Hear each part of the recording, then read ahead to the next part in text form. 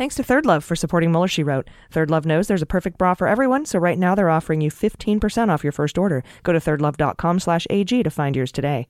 Thanks to Noom for supporting Mueller, She Wrote. Sticking to a weight loss plan can be hard. Noom is designed for results. It's out with the old habits and in with the new. Sign up for your trial today at noom.com/AG.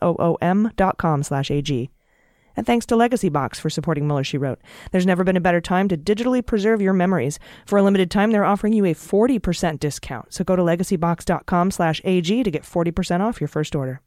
This is Jack Bryan, the co-writer and director of Active Measures, and you are listening to Mueller, She Wrote. Lucky you.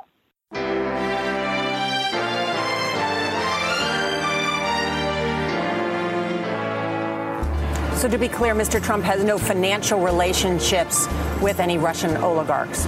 That's what he said. That's what I said. That's obviously what our position is. I'm not aware of any of those activities. I have been called a surrogate at a time or two in that campaign, and I did not have communications with the Russians. What do I have to get involved with Putin for? I have nothing to do with Putin. I've never spoken to him. I don't know anything about him other than he will respect me.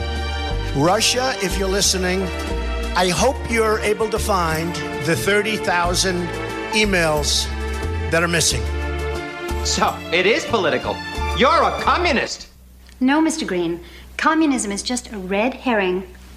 Like all members of the oldest profession, I'm a capitalist. Hello and welcome to Mueller, She Wrote. I'm your host, AG, and with me today are Jordan Coburn. Hello. And Amanda Reeder. Hello. Welcome to the Impeachment Megasode. Today we're going to cover impeachment, the relevance of Bob Mueller, the public hearings, the Republican silly defense strategy, and all the headlines we know that you care about. So it's going to be a pretty awesome episode. We also have Terry Canfield, it was recommended at our last show live at Boston, which I wasn't drunk on stage, to have her on the show. I don't know where that came from, but I can guarantee you I do not drink before performances and recording. I was just probably a little off my game, so sorry about that. I was just in awe of the great Greg Olear. I think I was just a little celebrity drunk. Yes. He had a lot of really great things to say. He's so funny. How are you?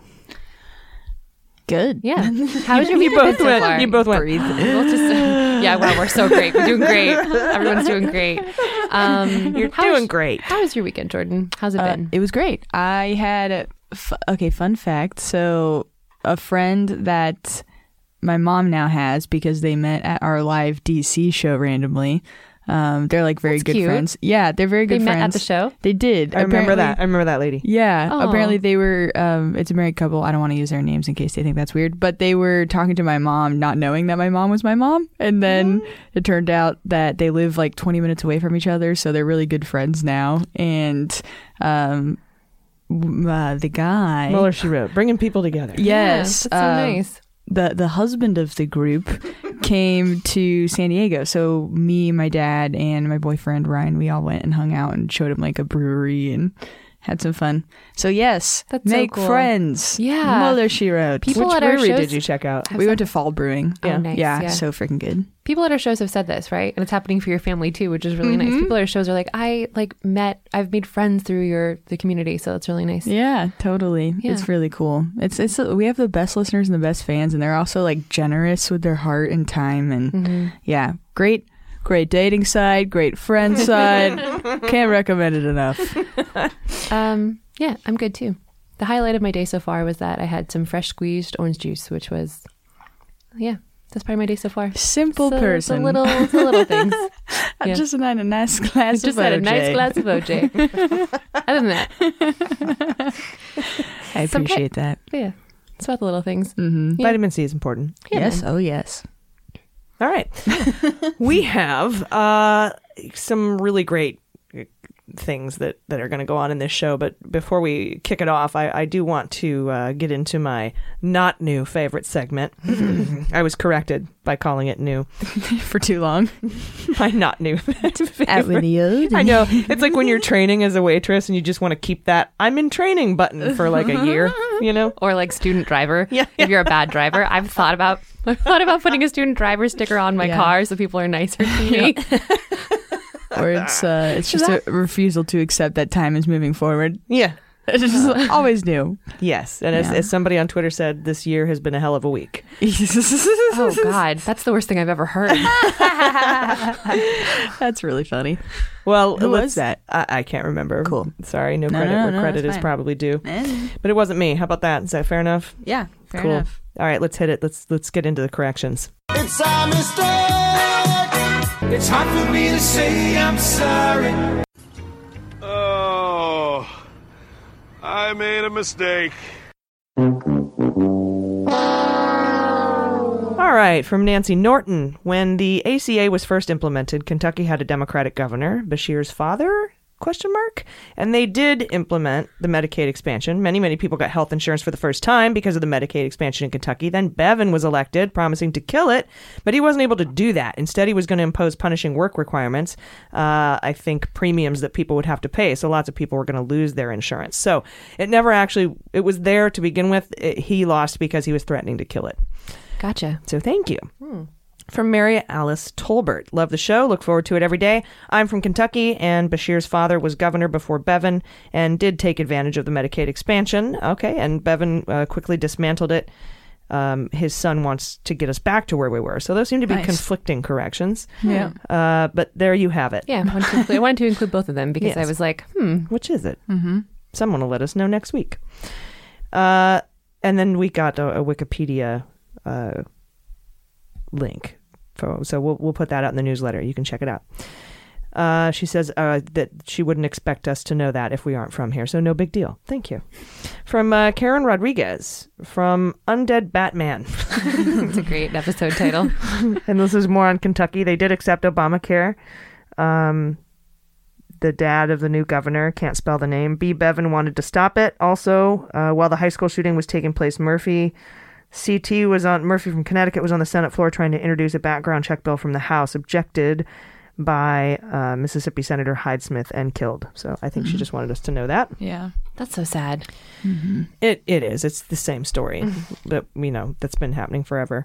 From Jason Krasinski. First of all, Poop Flaps makes me happy. Make me happy, excuse me. Poop Flaps make me happy. Also, Stephen Miller and Katie Waldman are grosser than Jared and Ivanka. All right.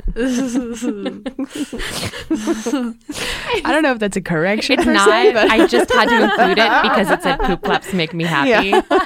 We get some corrections which aren't much of a correction, so they're not necessarily included. But this particular one, I had to include it because poop flaps. That's funny. I appreciate it. Poop flaps. Also, I do appreciate the opinion. Oh, yeah. Yeah. Cool. We can have an opinion section. Oh God! Letters to the editor. Op-ed. Oh yeah, that could be cool. Yeah, I don't see why that would be a problem. Maybe we could do that for the beans or something. Mm-hmm. From Mike Wenthold, Mark Vallon, Tristan from Australia, Elliot Bigsworth, Jimmy Olivas, and Peter. This particular one is from Mike Wenthold, but they all sort of had this similar correction. He says, I'm always really impressed with how well you're able to keep up on everything. The news is moving so fast, I feel like my head is swimming. In your Daily Beans episode, It's Raining Justice, you made a football reference that is incorrect. It is not hazing the kicker, it is icing the kicker.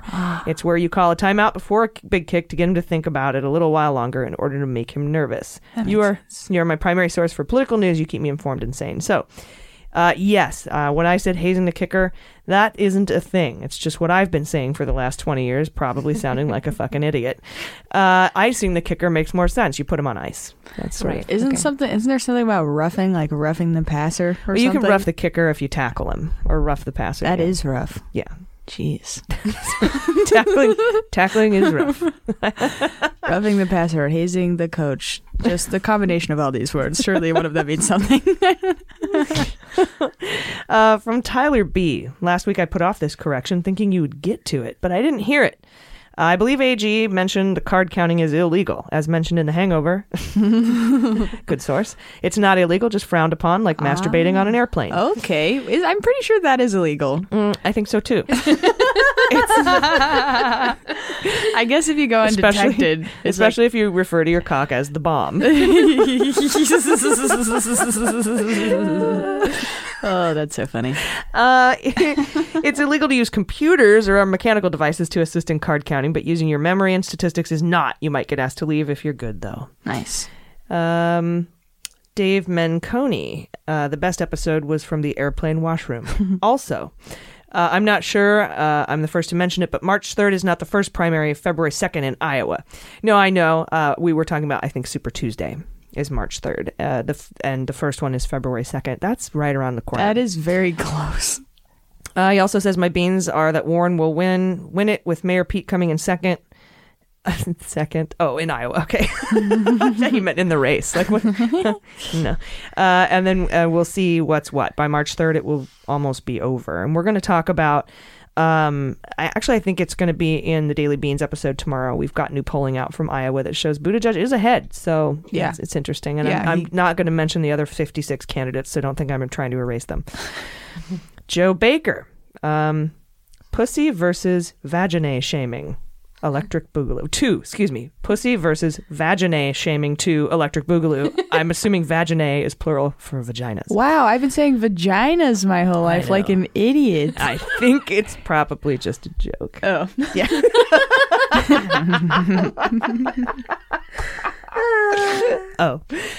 The term pussy in reference to vagina comes from a counterculture habit of referring to women as pussy cats. I believe this comes from the early 1900s in New Orleans brothel slang, where a customer was referred to as a jazz cat and a prostitute as a pussy cat. Jazz? Is that like old-timey jizz? We will see vestiges of this in things like jazz, such as calling a brothel a cat house. Jazz hands. Gross. Spirit fingers. Let's see. That's it. Those are the corrections this week. Thank you so much for sending those in. I think the biggest response we got was hazing the kicker. We have one more. Oh, we do? We do have one more. Excellent. We have one from Rachel McCoy. And she says, so grateful that you helped me through the shitstorm of political news. And she also says, I want to correct Jordan for her apology about using the word fuck. News with swearing is not the same without the swears. Fucking is an amazing word that is versatile and can be used in any part of a sentence. Fuck is word salt. Apply liberally. Hell yeah. Thank you, Rachel. That is fucking appreciated. We will. Word salt. I love it. Yeah, me too. Apply liberally. Apply liberally, indeed. I like it. Thank you. Yeah. Yeah. I mean, you're right. It would be incomplete. What would it be? I said fuck a lot the episode you weren't here. Oh, I see. Mm-hmm. I had to apologize. It was very fuck heavy. It was fuck heavy. It was fuck heavy episode. Some days are. It was the first day of impeachment hearings, public ones. You're all jazzed up. Yes. Jazzed up with your spirit fingers and fuck. All right, so if you have a correction, please send them to us at MuellerSheWrote.com. Click on Contact, select Corrections, and build us a compliment sandwich. We will read your name on the air unless you ask us not to, and we'll get it right eventually. Let's hit the news now with just the fucks. All right, impeachment hearings began this week as Nancy Pelosi has very deliberately changed the language from quid pro quo to bribery. I think that's a fantastic idea. I tweeted about it a lot because I didn't want, the Ukraine impeachment case to be subsumed in reflexive control language the way the Mueller investigation was with the word collusion. Collusion isn't illegal. Conspiracy is. Quid pro quo isn't a crime, but bribery and extortion are. But you don't need a crime for impeachment. It's important to note. Most importantly, the word bribery appears in the Constitution under Article 1, which says the president shall be impeached, not maybe if you feel like it, shall be impeached for treason, bribery, and other high crimes and misdemeanors. And while an act that rises to the standard of a federal crime beyond a reasonable doubt is not required for impeachment, bribery checks all the boxes and paints the Senate in a corner. Recent events are proving that holding these members accountable for ignoring the rule of law, including the Dem win in Kentucky, the Dem win in Louisiana for governor both. And if you haven't heard, Tedra Cobb, Elise Stefanik's opponent, has raised nearly $1 million since Stefanik went full Nunes during her performance in Maria Yovanovitch's testimony, where she gaslit the country by insinuating that she and her Republican colleagues weren't being allowed to ask questions. She raised that argument during the time period that wasn't hers. It was the 90-minute questioning period set aside for the chair, ranking minority member and legal staff to ask the questions. That rule was set up by Republicans during the Benghazi hearings, which, by the way, produced 0 indictments. Womp womp. Womp womp. So let's go over the major takeaways from this week's testimony, first week of public-facing hearings in the impeachment inquiry, and we'll discuss these as we go. And I want to begin with Masha Yovanovitch. First, Nunes read the first Zelensky call. He read the quote-unquote transcript, and he read it in... Was it perfect? It was perfect. Nice. He read it in 3 minutes, but the record shows it's a 16-minute call. Even if you take translation into account, that does not add up. Plus, it did not include the corruption talking points that the White House indicated were discussed on the call. It's from an article from Politico. Or you can just match up the White House talking points with what Nunes read and see that it's different. Colonel Vindman wrote those talking points before the call, and it appears the White House released those talking points as a readout of the call instead of actually listening to the call and releasing what was said on the call. Vindman was asked if he, put, the quid pro quo or anything in there, the bribery, anything like that. He's like, no, no, I didn't. And this is just further evidence that the president was not going after corruption at large. Yeah. Didn't I read can you tell me what my brain's on? Didn't I read somewhere that that Vindman put in there to include just the general corruption? Yeah, he wanted the president to address corruption within, the prosecutor's office and in general in Ukraine, because it is a problem. And but then that didn't exist anywhere in this first call. Nope. It was just, a bunch of butt kissing and then Trump talked about the Miss Universe pageant and how all the Ukraine girls are super hot and thanks for that. And it was just weird. Christ. It was just weird. Ugh. Goddamn. Is the ocean the new water cooler, dude? Just talking bro shit across continents. It's gross. It is. I hate that. It's locker very room nice talk. Girls, very attractive girls.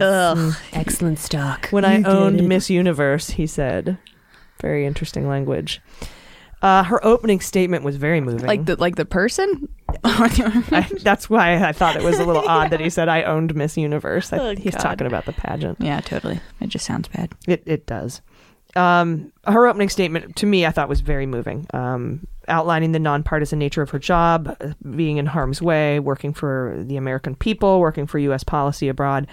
And that corruption is a security issue, and she was one of the main people at the spearhead, if you will, of fighting corruption in Ukraine. She was very calm. She was very measured. She testified that while she... and I want to qualify that, this has nothing to do with her gender or how she identifies. She was just calm and measured. And I thought that was... but she had some feelings too, but not like Kavanaugh feelings. Yeah. God, red in the face. It's like beer. I still like beer. I like beer. Do you drink beer, Senator? Do you drink beer? Oh my God, I cannot believe what an unmitigated child he was and is. I know. She testified that while she understands that she served at the pleasure of the president and the president can remove any ambassador, recall them for any reason that he wants, she did not understand the smear campaign against her. Just why the smear campaign? If you don't want me to be the ambassador, just tell me that I'm done. He's obviously trying to create some sort of false narrative as a reason to have her removed. And so that brings in a corrupt intent, which isn't required for impeachment, but is there. And why were they aware of her being ousted before she was too? Exactly. She also talked about her shock upon reading the call transcript, the July 25th call released by the White House, and she felt threatened when Trump said she's going to go through some things. Then, and this is the story of the day for Friday, during her testimony, while she was testifying that she felt, intimidated and threatened by these things that Trump said about her in a call, Trump tweeted disparaging remarks about her. And Adam Schiff raised concerns about witness intimidation in real time. Many on the right say Trump's allowed to do that, and she can't read tweets while she's testifying anyway. So how is it threatening her in real time? Probably because they don't understand witness intimidation and the chilling effect that his tweets have on future witnesses as well. Adam Schiff offered her a chance to respond to Trump's tweets during her testimony. She said, quote, "It's very intimidating. I can't speak to what the president is trying to do, but I think the effect is to be intimidating." Trump's tweets likely made Republicans squirm, given that they have to keep defending him, and Schiff immediately accused Trump of witness intimidation, saying that we take that very, very seriously. Yeah, I think someone on CNN said that Trump really took the wind out of the Republican sails trying to come off as these very measured and calm people. It was not long until that was completely just undermined by their own Führer. Yeah. Führer. Yeah, and she did do a great job. She was really impressive and seemed honestly exasperated at this entire process. Not the impeachment process, but her removal and what was happening with the shadow the smear policy campaign and everything. Yeah. Especially after she's another person who served under 5 different administrations, Reagan appointed. Yeah. So it's like, how does anybody watch this and think that that's a logical argument, that they're a partisan person? It's like, what other possible evidence would you need that this person is nonpartisan? It's also just there's this article on Mother Jones about how like this is another example of Trump being obsessed with retaliation and revenge. Like he's like has a particular obsession with getting revenge upon people who stand in his way. And they shared this tweet that he tweeted in 2014. He tweeted an Alfred Hitchcock quote that said, "Revenge is sweet and not fattening." Okay. Very weird. Very like insight into keto. I don't like a very weird thing to say. Revenge is paleo. Yeah. No, can't have sugar. But like, you know, he sees it this way. He sees it as this like joyous endeavor. Revenge and retaliation. It's like joyful for him. Yes. Yeah. Very weird. Revenge is a dish best served cold. As Klingons and Shakespeare would say. But yeah. Adam Schiff, Retaliation something that was happening with Stefanik, she used her time saying, well, since I wasn't allowed to interrupt against the rules earlier, she didn't say that, but that's what happened. She said, I need to get all these things. I need to read all these times that Adam Schiff said the whistleblower must testify. And went on this tirade about all the times Adam Schiff, back in September, said that the whistleblower must testify. And after a while, some other things went on, but then Adam Schiff responded saying, look, the president threatened the whistleblower. Things have changed. It's like that whole, Nicolas Cage won an Oscar, but a lot of shit's gone down since then. And so he was saying, then he read off in response to this, all of Trump's tweets saying that the whistleblower should be tried for treason and executed and all this other stuff. And that, I talk a little bit about that in depth in the interview at the end of the show with Terry Canfield. So stick around for that. But that was just a really weird thing for her to do. And her opponent, like I said, has raised almost $1 million. Yeah, that was great. I very happily shared that immediately after watching her. She's so perfect for the Republican Party, though, because she's relentlessly annoying, obnoxious, and dedicated to just lying to the American people. So she's perfect for it, and she's eloquent, and she speaks with a lot of authority. She's better than Jim Jordan is, for sure. Far. Yeah, way better than Jim Jordan. And then so if you're on their side. Exactly. Yeah. Yeah. She's way more awful and sinister than Jim Jordan.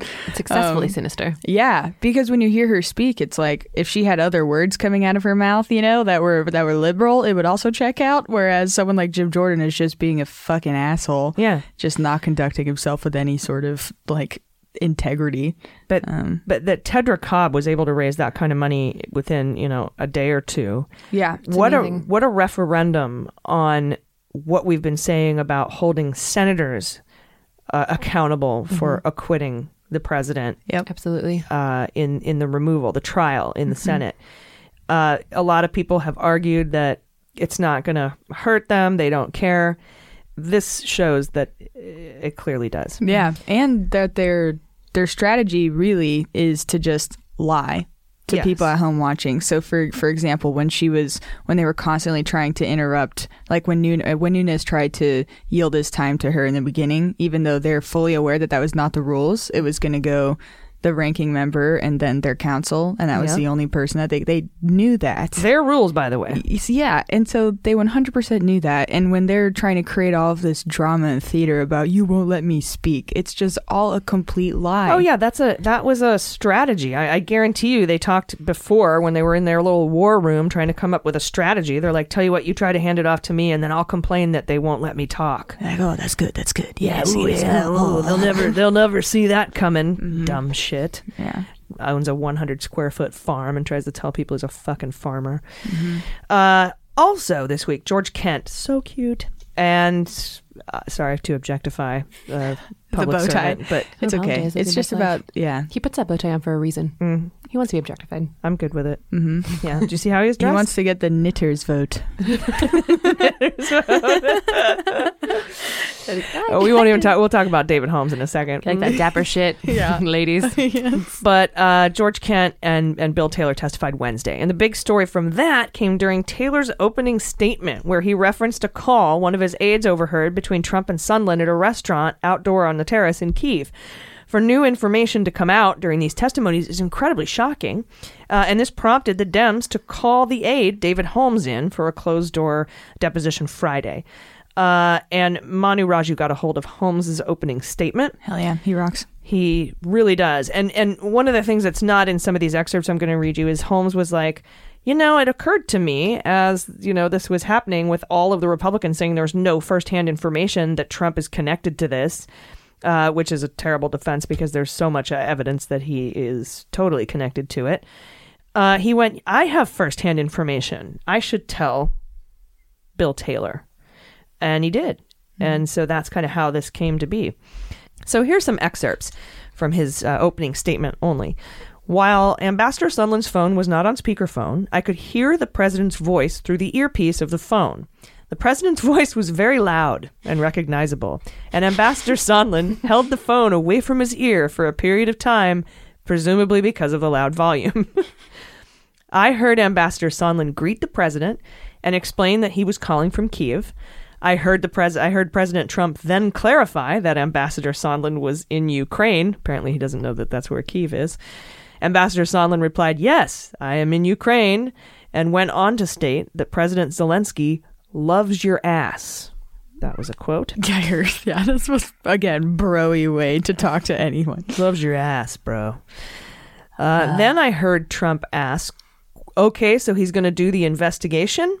Ambassador Sondland replied that he's going to do it, adding Zelensky will, quote, do anything you ask him to. And that's a big point that they've been reporting that, do anything you'll ask him to. But in the context of people wondering, that the Zelensky felt no pressure and there can't be a quid pro quo if he didn't know about it, there can't be bribery, there can't be a shakedown if he didn't know about it. To say that Zelensky will do anything you ask him to puts in perspective the position that Zelensky is in. Mm-hmm. Totally. Yeah, and that's again, direct reference to him asking for something. Exactly. Then he continues, even though I did not take notes of these statements, I have a clear recollection that these statements were made. I believe that my colleagues who were sitting at the table also knew that Ambassador Sondland was speaking with the president. Ambassador Sondland agreed that the president did not give a shit about Ukraine. I asked why not, and Ambassador Sondland stated that the president only cares about the big stuff. I noted that there was big stuff going on in Ukraine, like a war with Russia, and Ambassador Sondland replied that he meant big stuff that benefits the president, like the Biden investigation that Mr. Giuliani was pushing. Pretty cut and dry, folks. Yeah, so this testimony erects the idiotic hearsay defense, which doesn't apply anyway. It also puts insane pressure on Sondland to once again amend his bullshit story.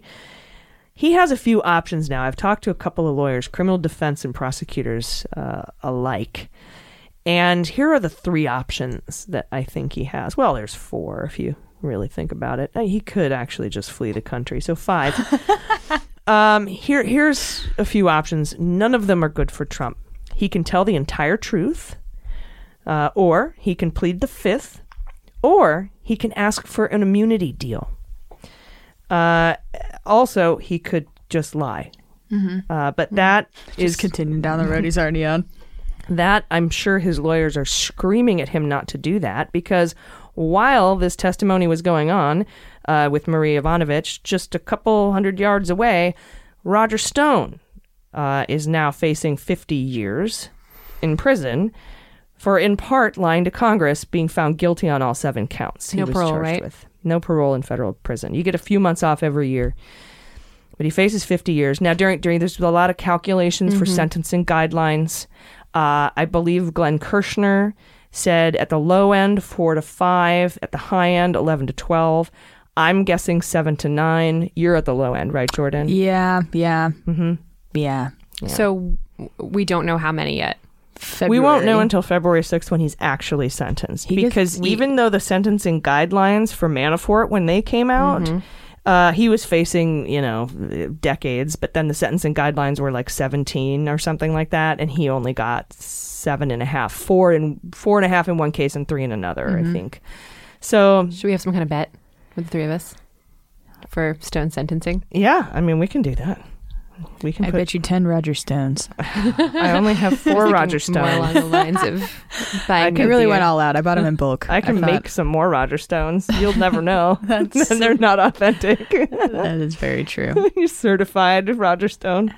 Yeah, we could be call ourselves Stone ambassadors. I think we were recruited directly, and then make money. That sounds great. What sweet justice. I wish that people actually gave a shit about them and would buy them, and I would totally steal his idea and money. Yeah, I know. Yeah, shipping's hard though. Mm-hmm. Yeah, I'm sticking with 7 to 9. That's more my beans are. Yeah, I know the judge is like sick of him so much, but I know. But she still but is she also incredibly let fair. him out. She could have jailed him until the sentencing, and she didn't. And a lot of people were pretty upset with that. Yeah, is he not? What's flight risk? That's the one. No, I don't know. He's as much of a flight risk as he's a risk to society. He's a menace to society. Yeah. What trickster shit is he going to get up to? Oh my God, February. Yeah, I just imagine his life in jail, just like this just whimsical, magical warlock person that sits in. I see him trying to like get in there and run cell, shit. just twiddling his thumbs. Just somebody said he left the courtroom and then challenged someone to a hot air balloon race around the world. So that's what he looks like he would do. Jesus, what did you say? Sorry, I stepped on you. I feel like he would get in there and try to like socially engineer, like create his own gang or whatever. Yeah, totally. I'm not going to pretend to be. Pinstripe is all he wanted. I mean, that's not true. I have family members in prison, but anyway. Amanda, do you have a bet on how many years he'll get? How many years? I'm going to go with 10. 10? Mm-hmm. Nice. Okay. Yeah. Yeah, maybe the judge is like, I'm going to give you a couple months of freedom because I'm going to put your ass in the slammer for as long as I possibly can. Maybe. And I want to be able to sleep at night personally. So enjoy the holidays. I was lower, like 4. I'm going to say 4. Yeah. Okay. If it is too high, too, I feel like that increases the likelihood of Trump pardoning him. Well, I have some news for you. Oh.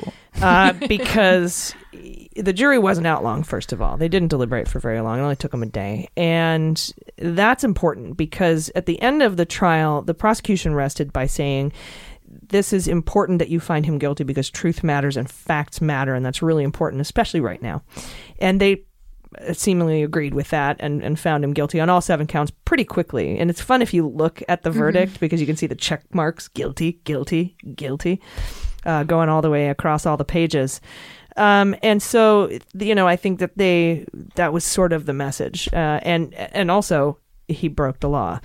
So Stone carried himself throughout this trial as though he were expecting a pardon. Like, I don't care, whatever. The defense was weak. They didn't really try to do anything meaningful to keep him from, to lower his sentence. He didn't cooperate at all. So he's comporting himself like he's going to get a pardon. However, Mueller is a smart dude. He knows Trump cannot pardon state crimes. You don't have to be smart to know that, but check out what he did. A lot of people forget about this. And also, 2 things here. You can't pardon state crimes, and guilty verdicts from federal cases are admissible as evidence in state court. As we know, state charges have been brought against Manafort, and the same fate could befall the Babadook because of the steps Mueller took. Now, Stone lives in Florida, and the attorney general there is Republican. However, Mueller took the step of raiding Stone's apartment in Harlem and seizing a computer. That ensures that some of the crimes Stone committed will have been in New York. Not to mention, I don't think Stone took timing into account. A Trump pardon during an impeachment inquiry into obstruction of justice would be astoundingly politically stupid. Yeah. That would be really hard for Senate Republicans to defend, although I'm sure they'd find a way. Yeah, that's also his unofficial sweeping pardon powers, and you can't, that's the Constitution gives him that right. Yeah, totally. His unofficial campaign slogan is astoundingly stupid. So I would not be surprised. But remember that, and that's a key thing that Mueller did, I think, on purpose, by having his Harlem apartment raided and having a computer taken out of there. That's interesting. It continues to impress me, and you guys have an even more nuanced perspective on this, but the ways in which he guaranteed that justice could be served. Do you know what I mean? Like, he set it up for...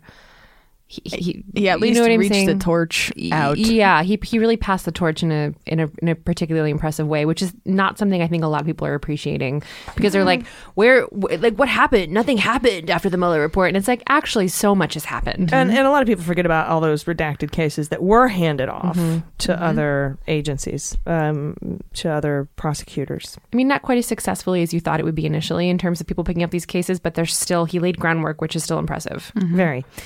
Let's see what else this week. We got the Tim Morrison and Jennifer Williams transcripts. Some key highlights here. Williamson, that's Pence's staffer, says that, basically insinuated that Pence was kept away from Zelensky's inauguration as part of the bribery scheme to get investigations into the Bidens. So we know that, that's another thing that was being offered to Zelensky in order to announce these investigations was a visit from Pence. At the inauguration. Instead, they sent Perry. Womp womp. You skip right in. And Tim Morrison corroborated all the facts here, but doesn't come to the same opinion about whether or not the bribery was an impeachable offense. So he has a different opinion about it, but he corroborates all the facts. And Jennifer Williams still works there? I don't know. Yeah, I don't know either, because that seems like kind of a damning thing to say. I know. I mean, I'm paraphrasing, but that was the indication. Oh, you're doing it shift style? Yeah, doing it shift style. And Mark Sandy, an official at the Office of Management and Budget, also testified behind closed doors Saturday. We learned what I thought we would learn, that he signed off on the withholding of aid to Ukraine, but was not given a reason for doing so. So he doesn't know the reason. So, hey. Yes. Here's the testimony schedule for this week. Tuesday, Jennifer Williams and Vindman at 9 a.m. Eastern, and Volker and Morrison at 2:30 Eastern. Wednesday, we have Sundlin at 9 Eastern, and Laura Cooper and David Hale at 2:30 Eastern. Then Thursday is Fiona Hill at 9 in the morning. I'm waiting to see if they add David Holmes to the roster this week. Yeah, that would make sense, right? Yeah, put him on. Shit, I'd have him go Monday, but not a lot of people are busy. How long do you think they can really expect American people to tune in, though, intently? Well, here's something interesting. Pelosi came out today, Sunday, and said, left the door open for the impeachment inquiry to go into next year. And I think that this has there's multiple reasons for this. First of all, we're just on the brink of Mueller stuff ripening. We can get the Mueller grand jury material. We can also get very soon the tax returns from so soon. Mazars. We can also expect that and here's the thing, because remember when the Senate came out and said, well, our trial is going to last 6 to 8 weeks, and the reason they were doing that is so that these senators that are running for the Democratic presidential nomination would be taken off the road. So it also behooves the House to sort of, and not just for that political purpose. I think that's an unintended outcome, because I think that the intended purpose is to get all of the facts. The fact that we had these things come out with Holmes, and they're going to want to find out how that aid was released, and it's seeming difficult because all the people who have firsthand knowledge are being obstructed from testifying by the White House. So we're waiting for the McGahn decision, which would sort of give the domino effect, the Democrats more, leverage to say you can't have blanket immunity. It doesn't exist, and a court found that. So now you're extra obstructing justice, Extra obstructy. Exactly. So it's not like defying subpoenas is enough, not that obstructing justice is enough. Now a court has said there's no such thing as whatever this fucking bullshit immunity is that you're trying to, invoke. Triple cover your ass on that. So that is what's happening. And Republican defenses and why Mueller is so important in all this. Mueller has sort of erased the too dumb to crime and corrupt intent defenses. Terry Canfield and I talk about the fact that corrupt intent isn't really even a viable defense in this impeachment case.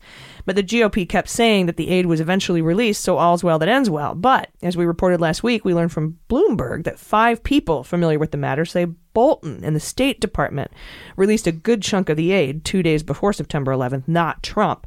Quote, the State Department decision, which hasn't been reported previously, stemmed from a legal finding made earlier in the year, filing, I think, and conveyed in a classified memo to Pompeo that the State Department lawyers found that the Office of Management and Budget and Trump had no legal standing to block the aid. So what it appears has happened is that they were told to block the aid at the State Department. The State Department went to their counselor, Office of General Counsel, and said, write us up a legal opinion that says we can do this. And OGC said, you can't. It's illegal. And so Bolton said, all right, release the $141 million, and then pounded sand, kicked rocks, resigned. And then as September 11th, and this is all after they got caught, Trump released the rest of the aid from the Pentagon. So that's the story there. I'm excited to hear more from John Bolton. I'm irritated that we can't hear it now. I know. Gotta wait for that book. Gotta make that money. All right, we have a lot more to get to, so stick around. Thanks to Third Love for supporting Mueller, She Wrote. Third Love knows there's a perfect bra for everyone. Just take Third Love's online Fit Finder quiz, answer a few simple questions to find your perfect fit in less than a minute, then order and try on at home. No more awkward fitting room experiences. Plus, they have the perfect fit promise. If it doesn't fit, send it back. You can try it for 60 days. Wash it, wear it, and if it's not the perfect fit, send it back. They'll donate it. They'll wash it and donate it to somebody in need. When it comes to finding a good fit, breast shape matters. Other companies don't take that into account, and then I'm walking around feeling uncomfortable all day. But Third Love helps you identify your breast size and shape and find styles that best fit your body. They use data points generated by the over 14 million women who've already taken their Fit Finder quiz to date to design bras with the perfect fit and feel. They're the most comfortable bra I've ever owned. They're lightweight, super thin memory foam cups mold to your shape. They have straps that won't slip or dig and tagless labels for no itching. They offer more sizes than any other brands, over 80 sizes, including their signature half cup size. With their perfect fit promise, every customer has 60 days, like I said, to wash it and wear it and put it to the test. If you don't love it, return it. Free exchanges, free returns, no hassles. They'll wash it and donate it. This supports charities in your local San Francisco Bay Area and across the United States, which I love.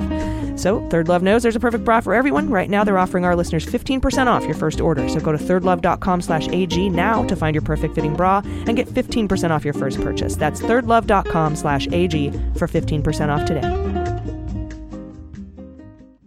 All right, welcome back. Hey, Jordan. Yes. What's going on with Russia and the UK? Yeah, so an official report has revealed that Boris Johnson's party has received money from 9 Russian donors that appear to have links to the Kremlin, and Boris Johnson has been suppressing the release of those facts. So the report was conducted by Parliament's Intelligence and Security Committee. So this is a very, very official report that he is just blatantly trying to block from getting to the public. He apparently blocked the publishing of the report because he's afraid it's going to make him lose the next election. And he said that it might be embarrassing, quote unquote. So one of the names of the donors include Alexander Temerko. He's a former Russian Defense Ministry person and someone who apparently has gone around bragging that the prime minister is his friend. So not a good look.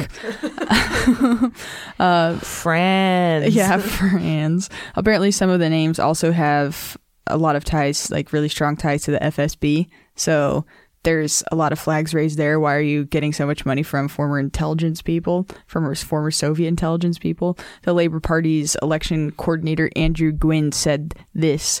The Tories blocked this report and oppose tax transparency so their billionaire backers can continue to rip us off unchallenged, end quote. What a painfully familiar scenario that is. Yeah, I don't know what that's like at all. Yeah. And Foreign Officer Minister Christopher Pincher has said he is definitely a Boris sympathizer. He said, when the Prime Minister has concluded that the report is publishable, he will publish it. End quote. So he's kind of just his own bar, basically. Boris is his own AG. That's an interesting difference, I think, that Trump, if this were happening to Trump, as it is, he is putting everything on Barr, saying, these are Barr's. Oh God, sorry. these are like Barr's memos, and the onus really he gets to sort of step away from in terms of how the information of these investigations is delivered to the public, whereas Boris is just saying, no, I'm the one that's going to, decide. And people around him are supporting that. That's how it seems, at least. It's interesting. Isn't it?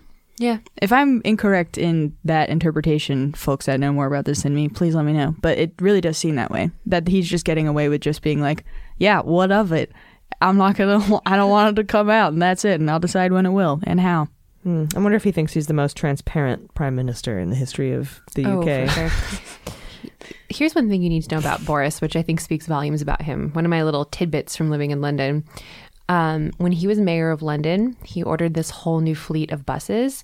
But rather than research the best designers for public transportation, he hired a friend. Totally. I'm sure we'll get corrections about this if I'm wrong. But as far as I know, he hired a friend to do it. And then they sucked and had no air conditioning and no airflow. And public transportation in London is really crowded. So he basically was like, whatever, I'm just going to hire my friend to do it. Is it that they sucked or that they could save money?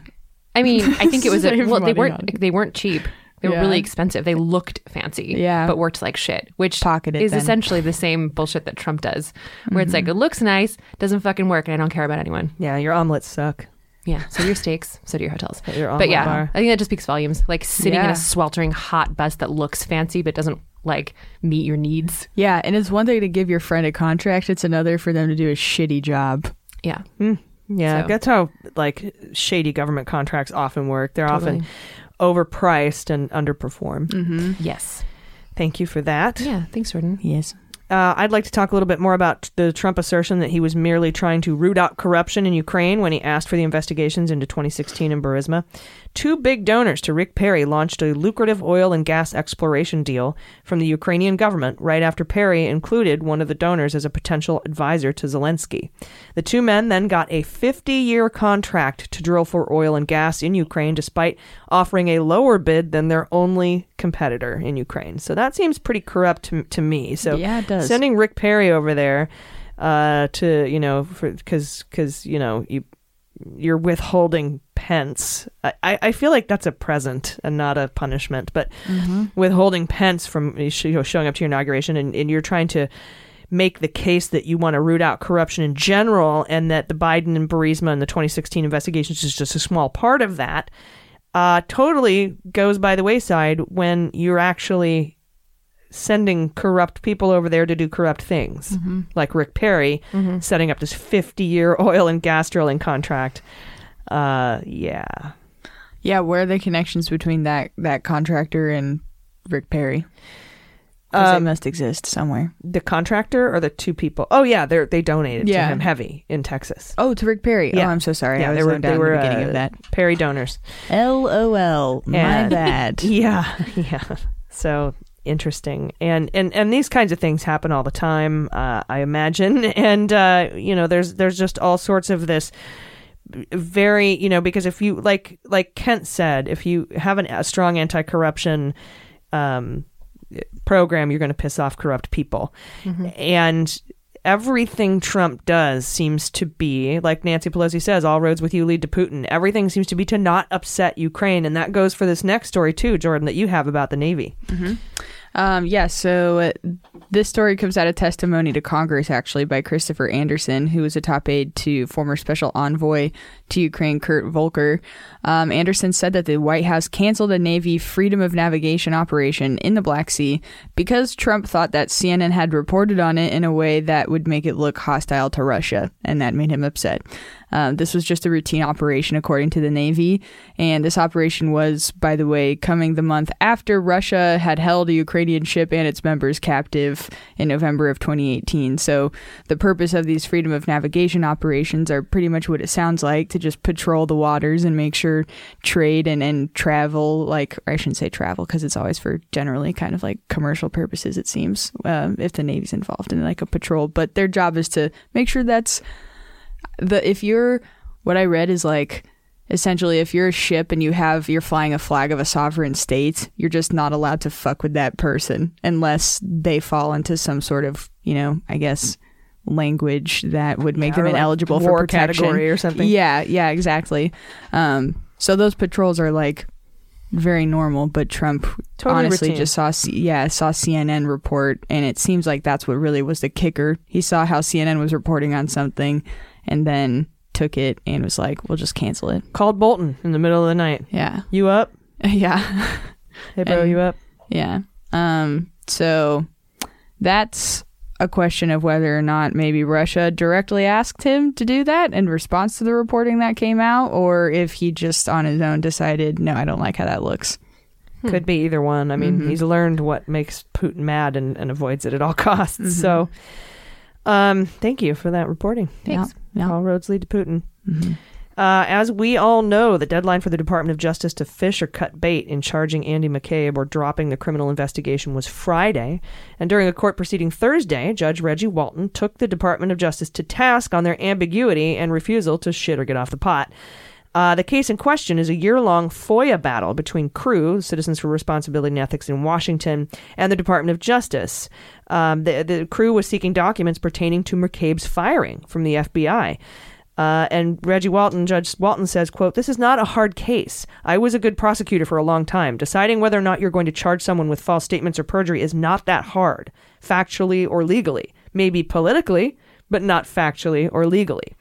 Walton complained that the ongoing investigation of McCabe may have been a smokescreen to stall the case demanding the documents. And he says, "Shouldn't I know whether the wool was being pulled over my eyes? I do have concerns about whether I was being manipulated into stopping this case from moving forward." For the past year or so, the Department of Justice claimed that they couldn't hand off the FOIA records because of their ongoing criminal investigation into McCabe. About 2 months ago, it seemed the Department of Justice was on the verge of indicting him, but that did not happen, and requests made by McCabe's lawyers have gone ignored. This past Wednesday, Department of Justice said they would no longer block the documents in the FOIA case, but remained vague about the criminal investigation part. And when the judge pressured the Department of Justice to clarify, they were extremely ambiguous about it, saying, quote, "Obviously, that time has passed. There's various proceedings the government has to consider and various interests the government has to consider." The judge then ordered a closed-door ex parte hearing with this asshole, after which no one indicated what went down, but the judge ordered the Department of Justice to start producing the documents in the FOIA case. As of Thursday, McCabe says he's gotten no definitive answer about the state of the criminal probe. He told me personally, don't spike the football yet. But ultimately, the judge said you have until November 15th to charge McCabe or release the documents, and they're going with releasing the documents. So, how much time and money and energy was fucking wasted on this? Oh, so much. God. There's so much going on at the Department of Justice with the investigation and the investigation, all the Inspector General bullshit reports on the investigation and the Mueller probe, the FISA Inspector General thing, all of this stuff, and these sort of bullshit. And this could have even been, like we've always said, maybe the grand jury was there and they didn't come back with an indictment, and that's the end of it, and so they're not going to indict him. But maybe it was like Judge Walton was fearing, this was all just a ruse to prevent those documents from coming out as long as possible, a delay tactic, which is their only defense these days. Yeah. And so he's thinking maybe they made up the fact that they were criminally investigating McCabe to prevent these documents from coming out, but they're coming out. So that's what's happening. And DOJ might have just been like, all right, we delayed it as long as we could. Do we have a definitive release date for these documents? No, not yet, but they've been ordered to release them. And we still don't have the answer as to whether or not they are going to drop the case against McCabe. McCabe says he's waiting for the call. He'll gladly accept it. Yeah, what fucking case? Yeah, of course. I mean, I've always said, look, even if they did charge him, it's not going to hold up. Yeah. And it would be really not a wise decision for Jesse Liu, who's the U.S. attorney, to make that case. It's not a good case. Yeah, to your point, Amanda, just about how this is such a waste, right? It's like a waste of taxpayer dollars and time and resources. This is an actual waste. And then meanwhile, we have Republicans right now on the House Intelligence Committee that are saying, for Ukraine-gate, it was okay to withhold the aid because we needed to make sure that our hard-earned tax dollars were going to the right spot. So it's such a blatant hypocrisy. Yep. and also illegal, according to the State Department Office of General Counsel. All right, we've got more show. Stick around for Hot Notes. We'll be right back.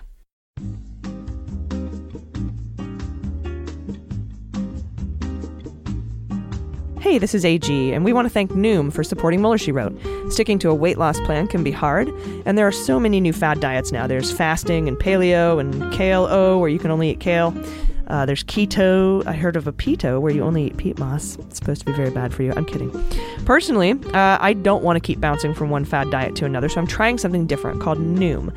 With Noom, you stop the yo-yo dieting and start learning how to lose weight for good. Take their easy 30-second online evaluation to see how much weight you can lose and keep off by recognizing the habits blocking your success and building new strategies to have real lifelong results. With Noom, you'll have a personalized trainer. Your goal specialist is a behavioral change professional. You get a nutritional expert, a fitness trainer, all in one. Noom puts weight loss in the palm of your hand. It's on your phone whenever you need it. Makes food tracking easy with one of the biggest food databases available. Plus, you get all the support from the Noom community, or as I call it, the Noomunity, with group discussions with fellow members to keep you encouraged. Noom is designed for results. It's out with the old habits and in with the new, so sign up for your trial today at Noom, Noom.com/AG. What do you have to lose? Visit Noom.com/AG to start your trial today. Again, that's Noom.com/AG. Start losing weight for good. All right, welcome back. Hot Notes. All right, welcome back. Time for Hot Notes. Jordan, what do you have for us today? It is Stephen Miller shit. Yeah, he is the absolute worst. And a report that was published by the Southern Poverty Law Center on Tuesday detailed further the extent of Trump's top immigration advisor, Stephen Miller's white nationalist beliefs. Just straight up white nationalism. The report takes from over 900 emails that Miller exchanged with sent to Breitbart between 2015 and 2016. So right, obviously, up until Trump was getting elected. The emails really show his fixation with the concept of, I'm not calling it a concept, it's a conspiracy theory called white genocide, which is obviously not a thing and just purely exists as a concept to convince people to allow horrifically racist acts and policies to take place in this country. It is not a thing. White genocide is not a thing. If you hear anybody say that, please, for the love of God, call them out and talk to them about how fucked up that is and ask for any proof whatsoever that that is a thing that exists, and they will not be able to because it does not. He was also very focused on limiting non-white immigration as much as possible in these emails too. So that directly leads right into Trump's policies, obviously. And the White House's response to this report, guess what? It is awful. White House Press Secretary Stephanie Grisham said that the SPLC, that's again the Southern Poverty Law Center, they said SPLC is, quote, an utterly discredited, long debunked, far left smear organization, end quote. What? Yeah. That's what she said. The Southern Poverty Law Center. The Southern Poverty Law Center. That's what she said.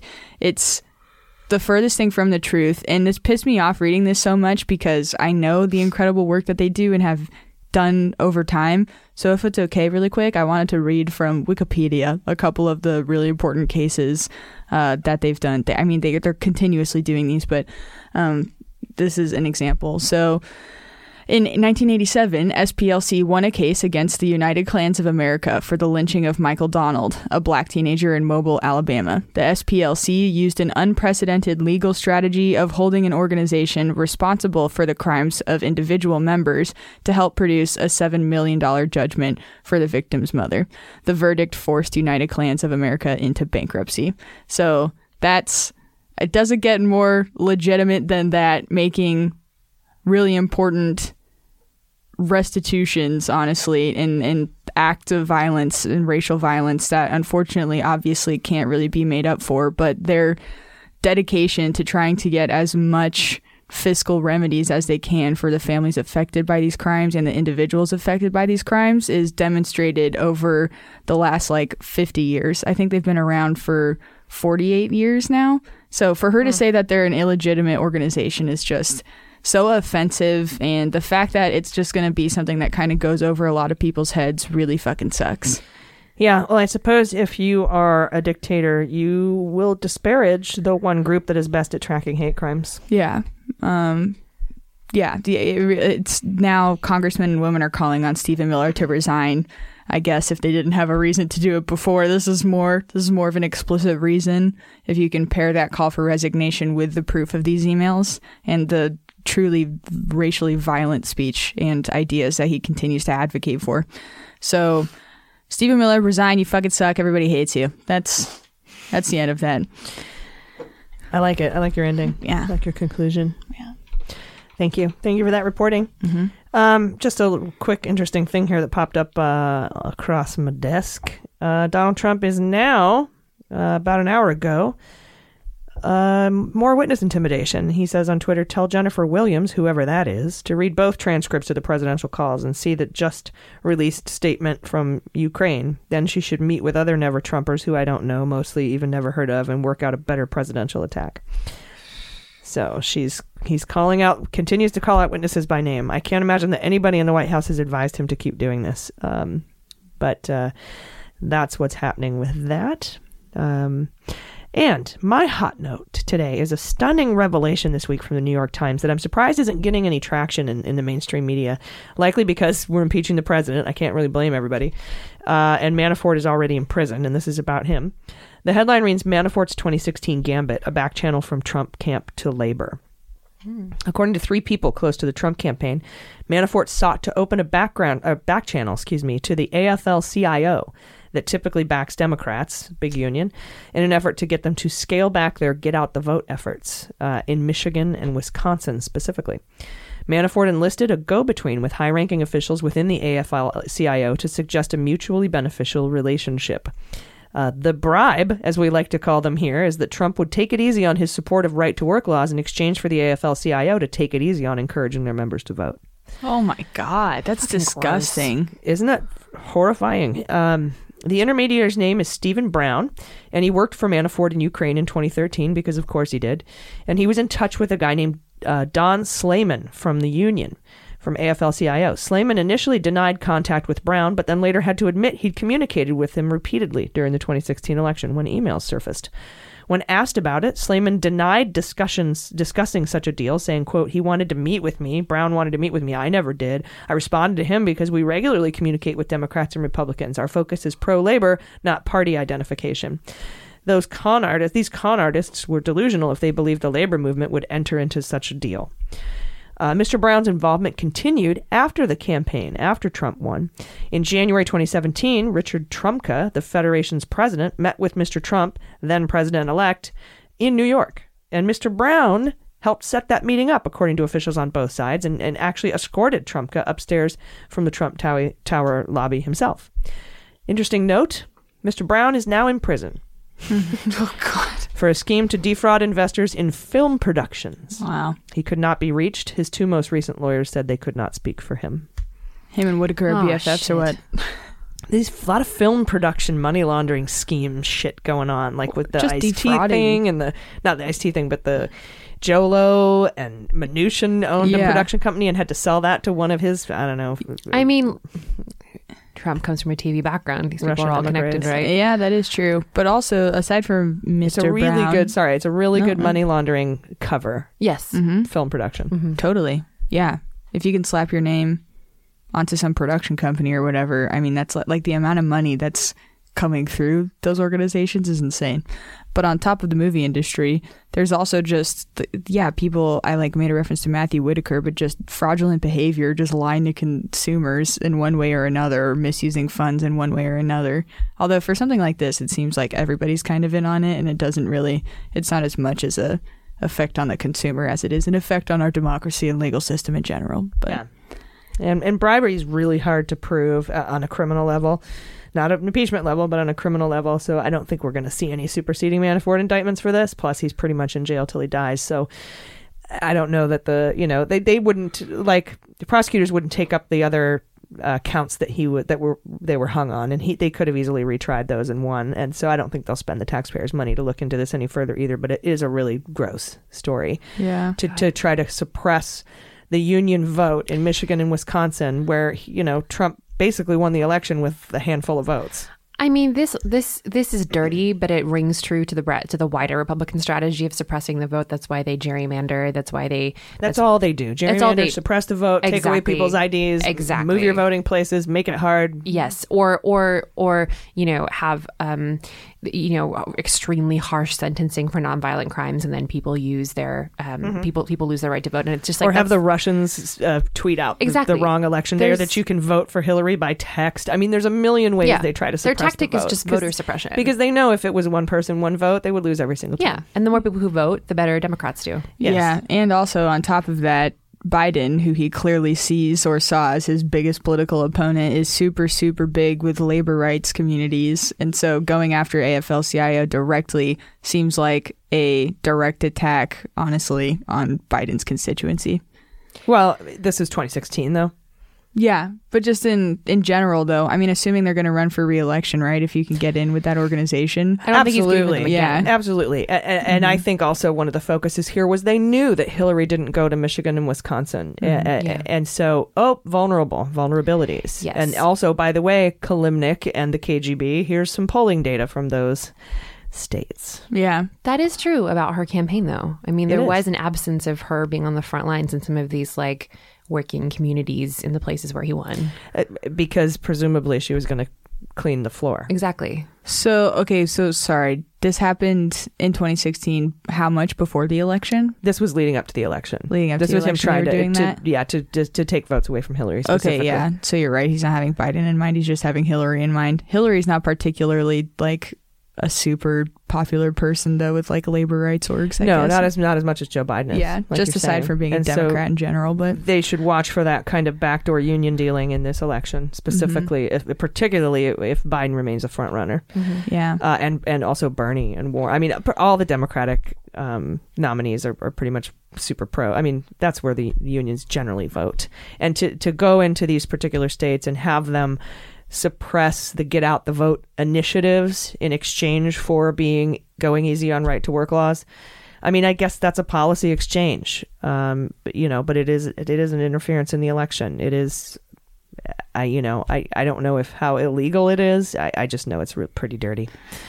Yeah, that's a good question. If there isn't some sort of language that lays out how that's not okay, there should be. Yeah, but I can go and if I were, a campaign chairman for a Democrat, I could go to the AFL-CIO, have meetings, and say, get out the vote, because the more union votes, the more for Democrats. But that's more of a get out the vote tactic, not a voter suppression tactic. Exactly. I think the language around the law should be exchanging things for money. Well, that's a whole wider issue. Anything that suppresses votes. Exactly. That's what I was going to say. Yeah. So any policy should be written explicitly around how it is not allowed or illegal to work with an organization to knowingly suppress votes. Right. And on top of that, using your campaign funds to do so. Because if he's paying Manafort to do that work, then isn't it conceivable that should chalk up to some sort of... You're paying money to get someone to help you suppress votes. Right. Well, that's why he didn't pay Manafort technically for his work, and it all came through PACs that were, shored up by illegal foreign straw donations. I wondered if lawyers could do their thing and show that obviously that was money that was still going to him. Yeah. But on top of that, we need to give the FEC some teeth. Mm-hmm. So... The Federal Elections Commission. They're sort of just a... Right. What was that thing where they weren't going to be there to vote on something for a long time? I'm totally... They don't have a quorum. They don't have a quorum right now. They don't have enough people to even do anything. Thank you. Yeah. Reading my mind. That's what I'm talking about. Yep.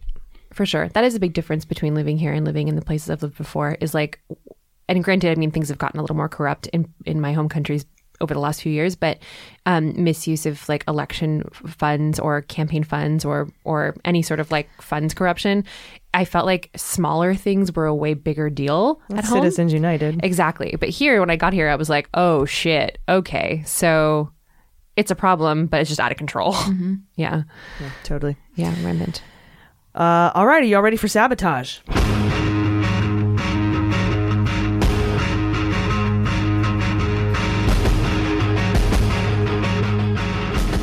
According to 3 U.S. officials, Rudy Giuliani is being investigated by federal prosecutors for campaign finance violations, failing to register as a foreign agent, conspiracy to defraud the United States, bribery, and extortion. And he also has a counterintelligence on the side, little side hustle for him in this gig economy, in the crime gig economy. Oh, God. So, knowing that, let's play the Fantasy Indictment League. I'm gonna be indicted! No, wait, it's gonna be okay. Indicted! Honey, Dick. Indicted! Honey. I'm gonna be indicted! Hold it, they can't. It's gonna be okay. Just calm down. I can't calm down, I'm gonna be indicted! All right, before we get into our picks, before we get into the draft, we have some fun convictions this week, including Manafort's son-in-law getting Yohai, I think, getting 9 years for being an asshole. And, of course, Roger Stone was found guilty on all 7 counts, including lying to Congress, sending a timely message, as I said, from the Mueller era to people testifying now in the impeachment hearings. Don't lie. His sentencing is February 6th. Again, we bet 7 to 9. You're at 10, Mandy, 4. And you're at 4. Mm-hmm. But we also had a superseding indictment in the Concord management case this week. Didn't get a lot of news. I read through it. From what I can gather, it seems though this superseding indictment is to clarify the crime committed by Concord and Prigozhin by funding the Internet Research Agency. So if you had a Russian or Russians or a rando Russian or Concord management on your team, give yourself a point. Nice. Woohoo. All right, now I forget whose turn it is. Did I go first in Boston? I believe you did go first in Boston. Damn it. You get to go first. I will take the notes. Yeah, I think you did. I'm yeah, not I think sure. I did too. Okay, so. cool. Okay, good. Because that'd be a very bad look for me. I think you did. Giuliani. Yeah, fuck her. Also Giuliani. No. Can I pick Netanyahu? Sure. I know he's not. Interesting. Well, I know he's not, It's definitely not related to Mueller stuff. It's not related to Mueller stuff. Although Israel, you know what? I can connect it in six degrees or less. Side group.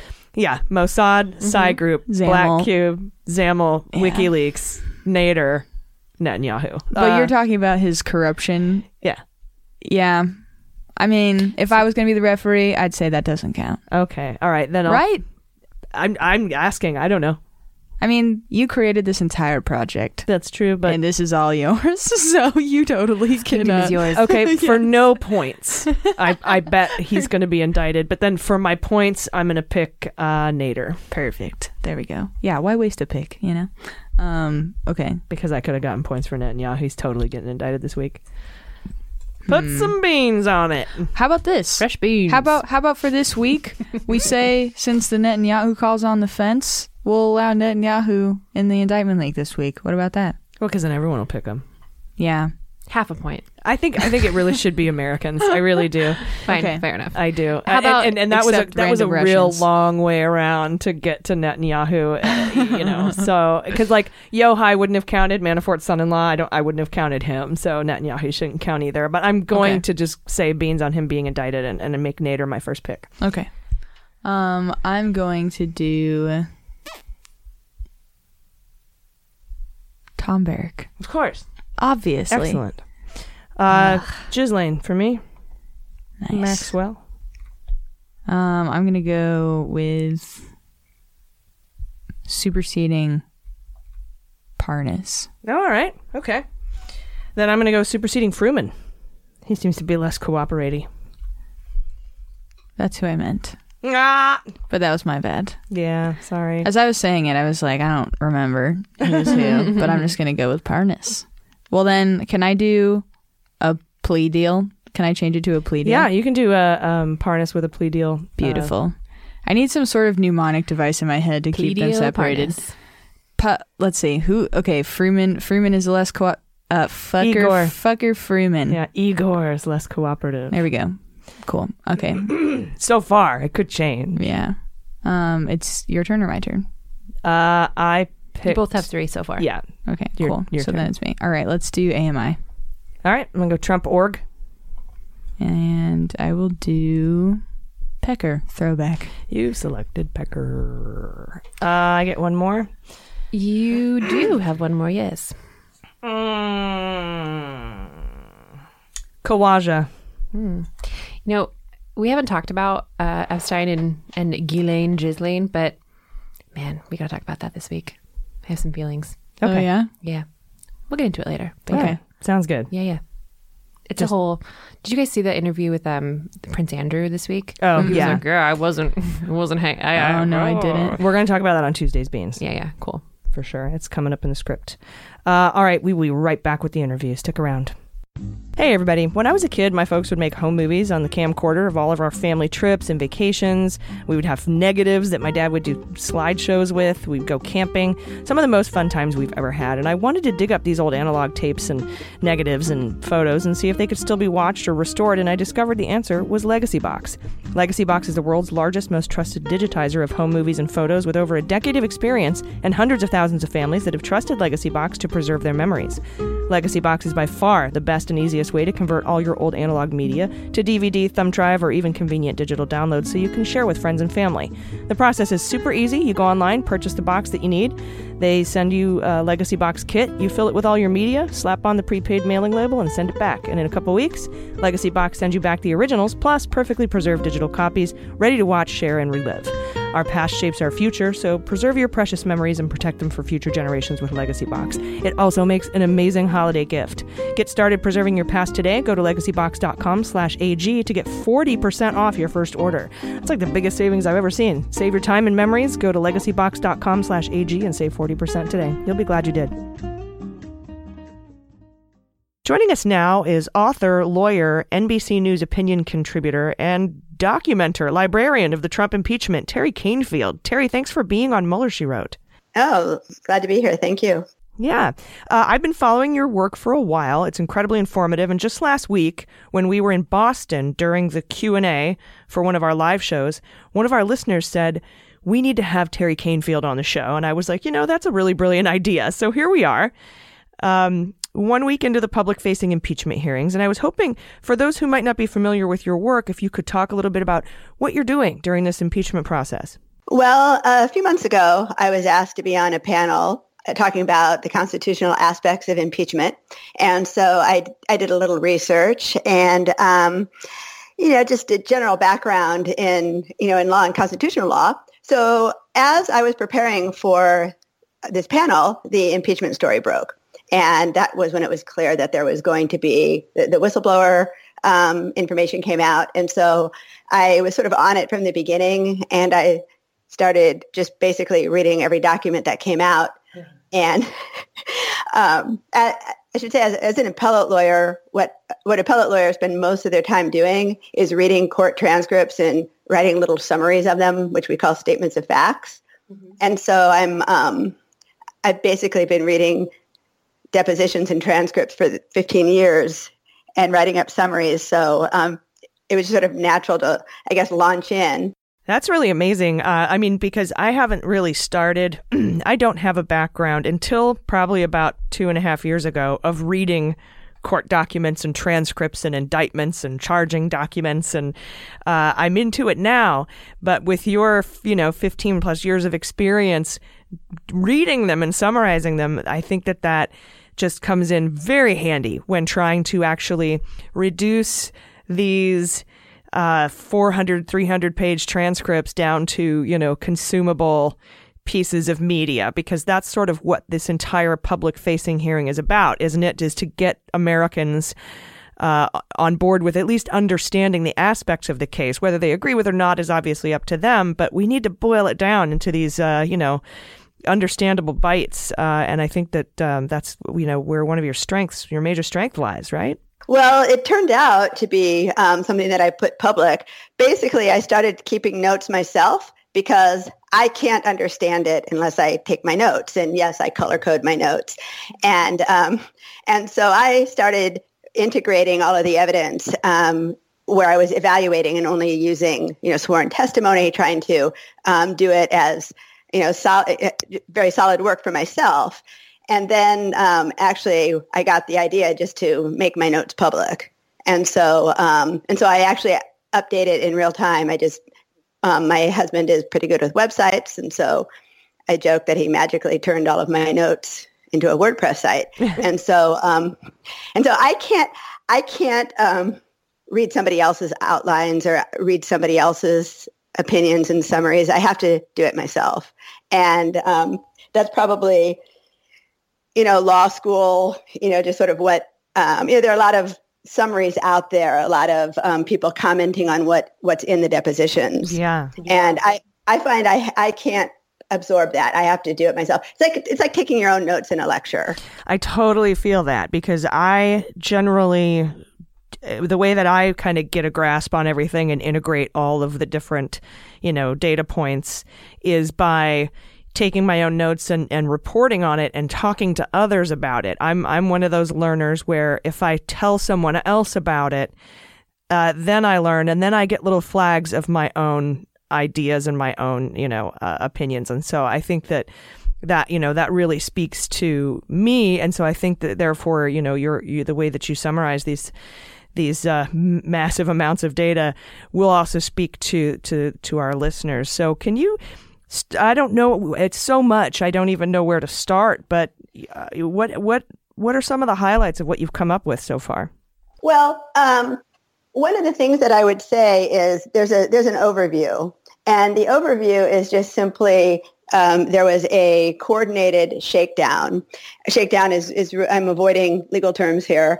There was a shakedown. So Donald Trump decided, it looks like the decision was made at the end of 2018, which I think is not a coincidence, because there was a bit of a bloodbath in the election. And at the end of 2018, after the midterms, it was quite clear that without doing something sort of desperate, he would not win re-election. And so the plan got started at the end of 2018, and it was just very simply a plan to pressure Ukraine into announcing an investigation of the Bidens.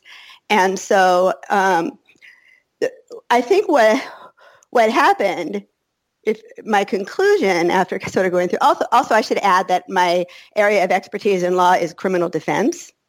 I did criminal defense appeals, and most everybody out there right now are they're prosecutors, but I come into it from a defense viewpoint. And so I tend to read this as what's going on with these criminal defendants, basically. And it looks to me like, in a nutshell, Donald Trump and Giuliani overreached, that they came up with this plan that sounds simple. Well, we'll just get Ukraine to open an investigation. But the problem is that to execute this requires involving multiple levers of government. And lots of people had to know what was going on, even though they tried to keep it in a narrow channel. And so what they ended up with are witnesses all over the place. So that's basically what seemed to them, I'm sure, like a fairly simple thing to do. And I don't doubt that that Donald Trump, during the first few years of his presidency, did this. He did leverage government and foreign policy for his own benefit, but he never got caught. And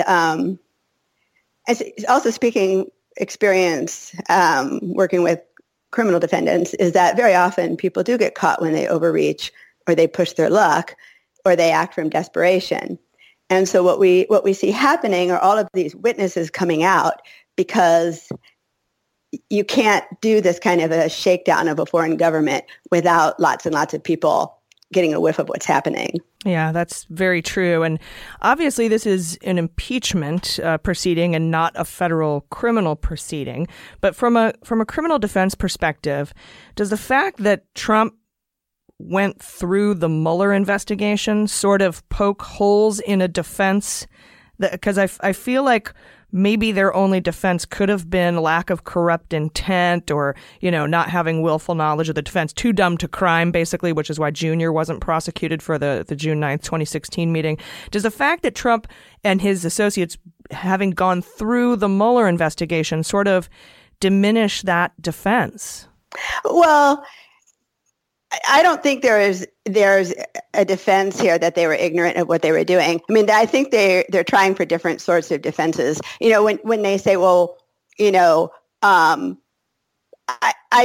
haven't heard anybody say that. I've heard them say that there's nothing wrong with what they did.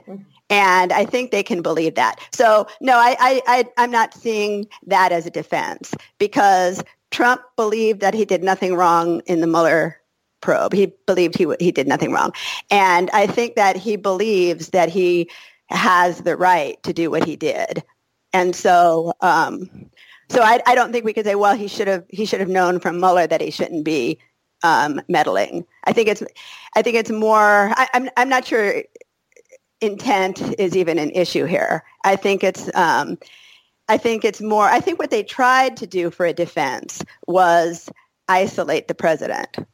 You could see that coming out as a defense. Not that he didn't do it. Not that Sondland was sort of a free agent, and that people were acting without Donald Trump's orders. Well, that phone call overheard by David Holmes and a couple other folks in outdoor terrace in Kyiv sort of blows a hole in that defense. Right. So exactly. So that's what we see. Initially, the defense was, well, it's all hearsay, and that the president actually nobody ever has any record of the president saying anything. And of course, it's really ridiculous because the reason we don't have the evidence is because he's preventing people from coming forward. But that aside, I think the defense was initially that nobody could pin anything on the president. And that's actually, you see this a lot. This is what you see in sort of mobster cases. You see this in mafia kind of cases where we all know how the game goes, right? The person at the top gives the orders to one person without witnesses. And that person gives the order to somebody else without witnesses. And I had a client once, it was called a mule, where he got paid $20,000 to take a package of, I think it was cocaine, from one place to another. But there was a chain above him so that he only got the orders from one person who got the orders from someone else. And it's very easy to insulate the person at the top, which is you make one link of the chain disappear. That seems to be what's happening with Pence as well. I feel like he's been very insulated. And then that also allows these kind of mafia types to use the defense, hearsay, third hand, fourth hand information. And so, we're back kind of, with that's just not the case anymore. And we've always wondered this and I'd be interested from your opinion from a criminal defense point of view, how corrupt intent, I know that corrupt intent isn't really even a possible defense in this case, but how can you even look at corrupt intent and apply it to people who truly believe they aren't breaking the law? I mean, I don't see how you could possibly have corrupt intent if you're so privileged you think you're above it. Well, okay, so let's talk about something, we call it mens rea, which is a criminal state of mind. So basically what I'm going to tell you is a lot more complicated than that. So you can't be convicted of a crime without something called mens rea. There's two parts of a crime. There is actus rea, which is the act itself, and then there's mens rea, which is the intent. And so both of these things are present in all crimes, with the exception of certain crimes that don't require an intent. Like, won't get into the exceptions, but almost all crimes have a mens rea. And a mens rea doesn't necessarily mean that it's illegal or it's a crime. You just have to know what you're doing. Oh, I see. So each crime, so when it gets more complicated, each crime has a mens rea. So if you look up any crime, like let's say you look up the federal extortion statute, then what you're going to find in there is a level of the mens rea, which is what level does the person have to have? So do they have to have an intent to commit this particular act? Do they have to, in some cases you have to know it's wrong. In some cases you only have to know that you are committing this act and that you have an intent to. And so so that's why I don't think intent or criminal intent is really a defense here. Mm-hmm. It's also not a defense because in impeachment and in removal, we don't have the criminal standards. Right. So it's also completely but they are using sort of defenses. But it's really important to steer this away from the kinds of, defenses that you talk about or the standards that you talk about in a criminal trial. So in a criminal trial, it's really, really hard because you have to prove the mens rea beyond a reasonable doubt. And we have these really high standards because we don't want to be putting people in jail or taking their lives without a very high standard. And in an impeachment and a removal, really, he's losing his job as president. Yeah, and I thought that's why it was really interesting that this week Nancy Pelosi came out using the term bribery over and over again.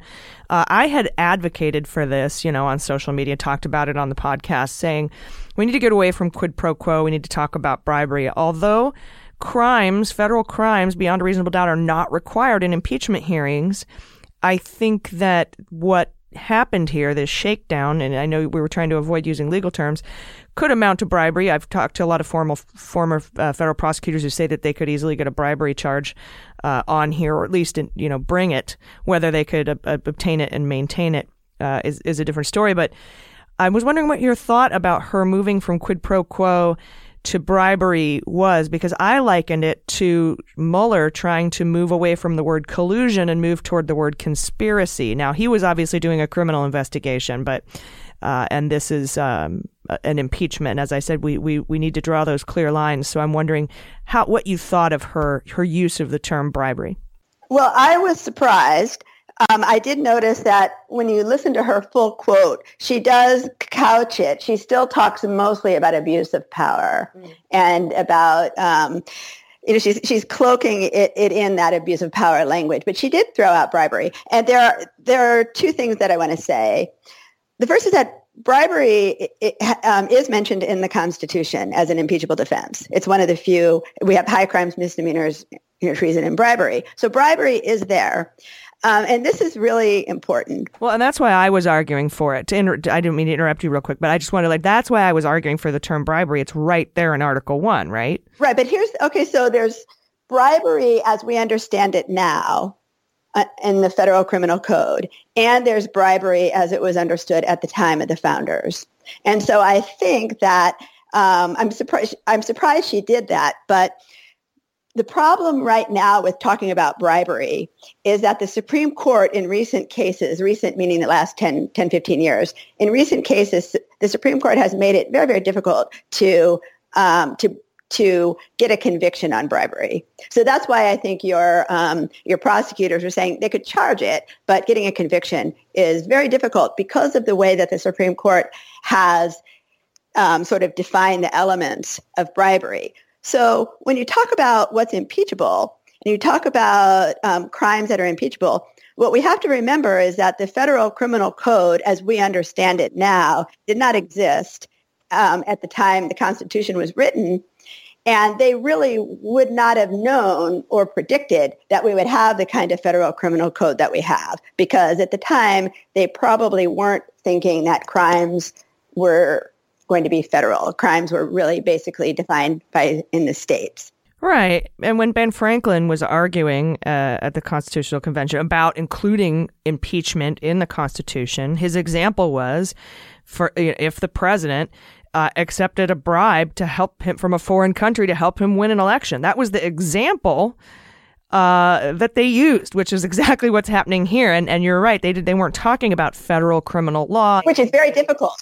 So as a criminal defense lawyer, I can tell you that it is very difficult to convict somebody of a crime. And and that's what our defense is all the time. We're always saying, but have you met the standard of proof? Mm-hmm. Right. And so it's very difficult because we don't want to be putting people in jail without this high standard. But for losing your job as president, the criminal standards aren't there. Also, the Federal Criminal Code, with the way that the Supreme Court has tightened up the requirements for bribery, weren't there. They meant something at the time very specific, and they meant bribery almost synonymous with abuse of power. So I would expect that when we see the articles of impeachment, they will be framed as abuse of power. If the word bribery, I'll go ahead and make a prediction. I usually don't make predictions, but I would say if the word bribery appears, it's in one of the articles, and it's not how the framing will be done. And if it does appear, it will be clear how they're using the word bribery. Yeah, I think you're right, and I think I that's also sort of what we've been predicting. We love predicting things. Is that, there'll be an abuse of power article, and bribery could be subsumed under that article, like there would be an obstruction of justice, obstruction of Congress article, and witness intimidation would be under that. For example, for what he was tweeting at Marie or Masha Yovanovitch when she was testifying this week, and then also you could mix in all of the work Mueller did on the obstruction of justice, which actually I thought in reading his report, he met the criminal standards for several of those. But it wouldn't be outlined like that. I agree with you on that. I think it would be subsumed in broader articles. Or defined, how it is that they're defining it. But yeah, I think we're all doing that, right? Sometimes I'll start writing the articles of impeachment in my head. I'll admit it. But, it's clear that there will, I would expect also that at least one of the articles of impeachment is going to be so clear that it's going to be very difficult for these Republicans. I think they will also vote to acquit.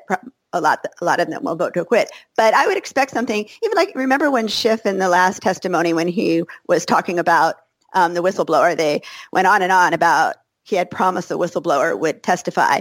And then when he had his chance to speak, he gave some really startling quotations from the president, that the president called for execution and death penalty, and that really the whistleblower's life was threatened. Mm-hmm. And so when I write the articles of impeachment in my head, what I do is I separate that out and I make it one article that, the endangering of lives of citizens as part of a witness tampering or witness intimidation, and that specifically threatening the life of, endangering the life of a citizen who might be a witness. Mm-hmm. Not to mention, back in those days, which was only a few weeks ago, when Schiff was talking about having the whistleblower testify, we didn't have 15 other corroborating witnesses making the testimony of the whistleblower moot. But he didn't even go there. He said, look, the president threatened to friggin' execute this guy. And I take it, because that's much more powerful that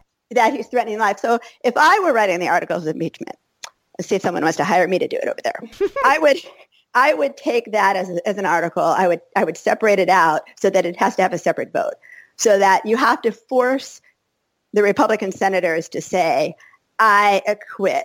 The president can threaten the life. So they vote on each individual article I'm pretty sure, yeah. Okay, well then that makes it a very different sort of strategy, like you said, because ultimately I agree with you. I think they'll acquit him in the Senate unless, the sentiment among Americans is that 70+%, maybe 60 or 70+% want his removal. But I thought, it was just to hold him accountable for whether he did any of it or none of it, like a pass fail. But if they go by article, then yeah, it would be really important, and especially, helpful if you're a Democrat in the elections in 2020. So even if they do it as a yes/no vote, so that you can't vote individually for the articles, which could make sense. Actually, that doesn't make sense to me. But let's suppose they did it. Let's suppose we have 5 articles of impeachment, and all you get to do is say thumbs up or thumbs down. Mm-hmm. So it works the same way, right? Because if one of the articles of impeachment is something really obvious, really outrageous, and where it's very difficult. By the way, sort of backing up, remember at the beginning, the defense was, but there was no crime. Mm-hmm. Okay, so when Schiff went on about this witness intimidation, I'm thinking, well, oh my gosh, there's a crime. So you don't have to talk about crimes in each article, but if you've got witness intimidation, witness tampering in plain sight, threatening the life of not just a potential witness, but a whistleblower, if you have that as a separate article, that's obviously a crime. And so remember, that was one of the initial defenses, that there was no crime.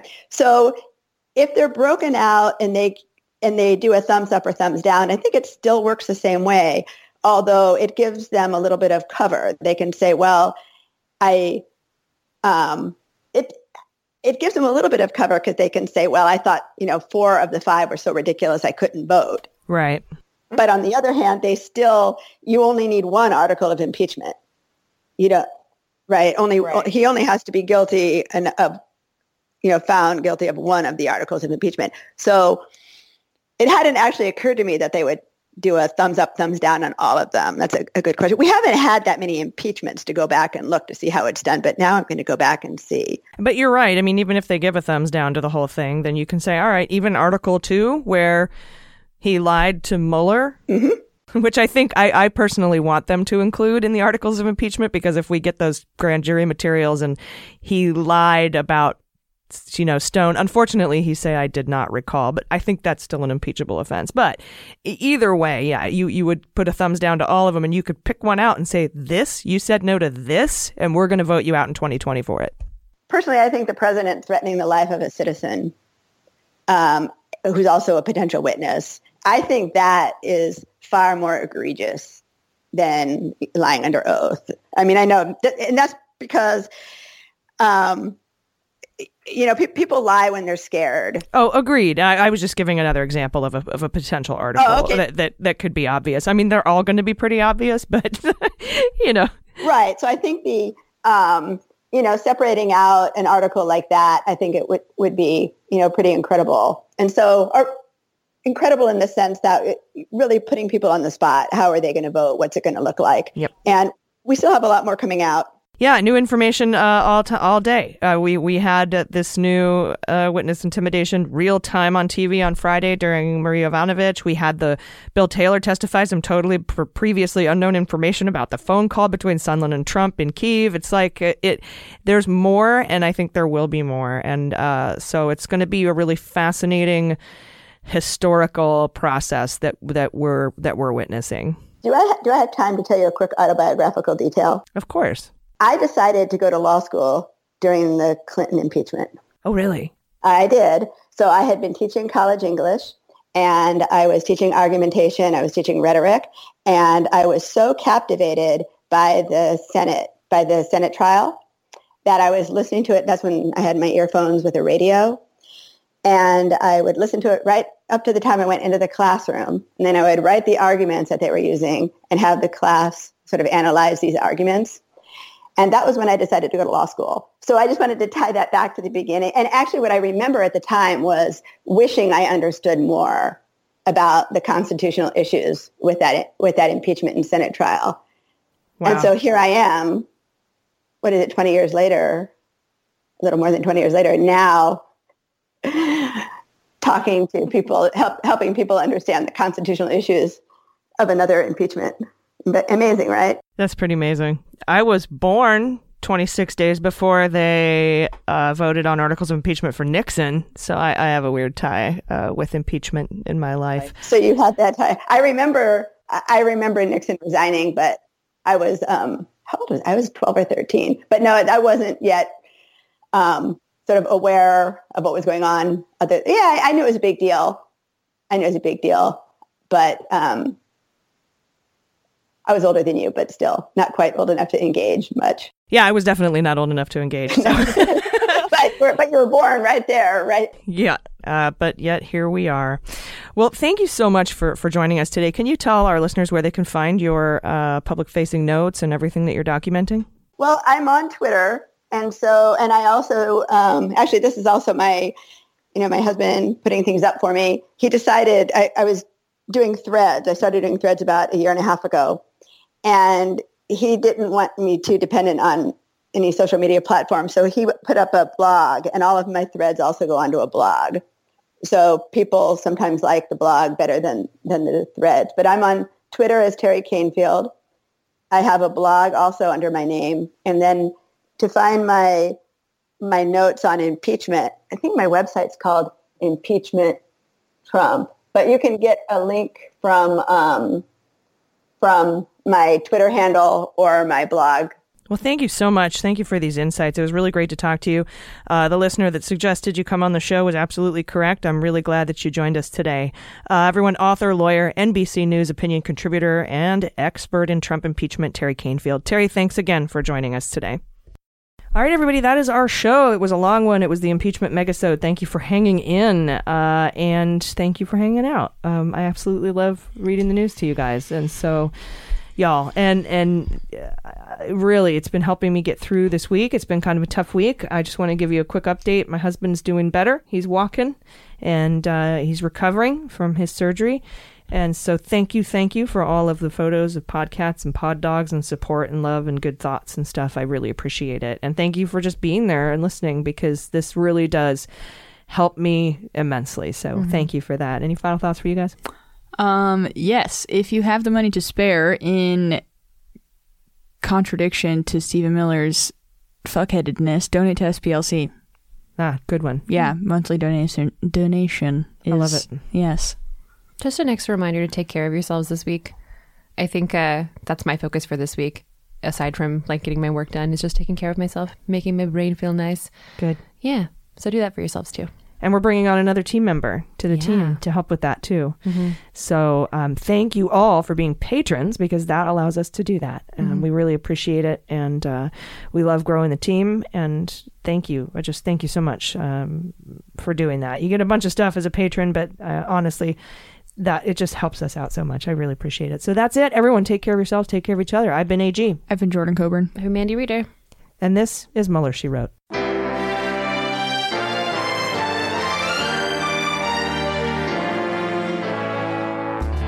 Mueller, She Wrote is executive produced and directed by AG and Jordan Coburn, with engineering and editing by Mackenzie Mazzell and Starburns Industries. Our marketing manager, production, and social media direction is by Amanda Reeder. Fact-checking and research by AG, Jordan Coburn, and Amanda Reeder, and our knowledgeable listeners. Our web design and branding are by Joel Reeder with Moxie Design Studios, and our website is MuellerSheWrote.com.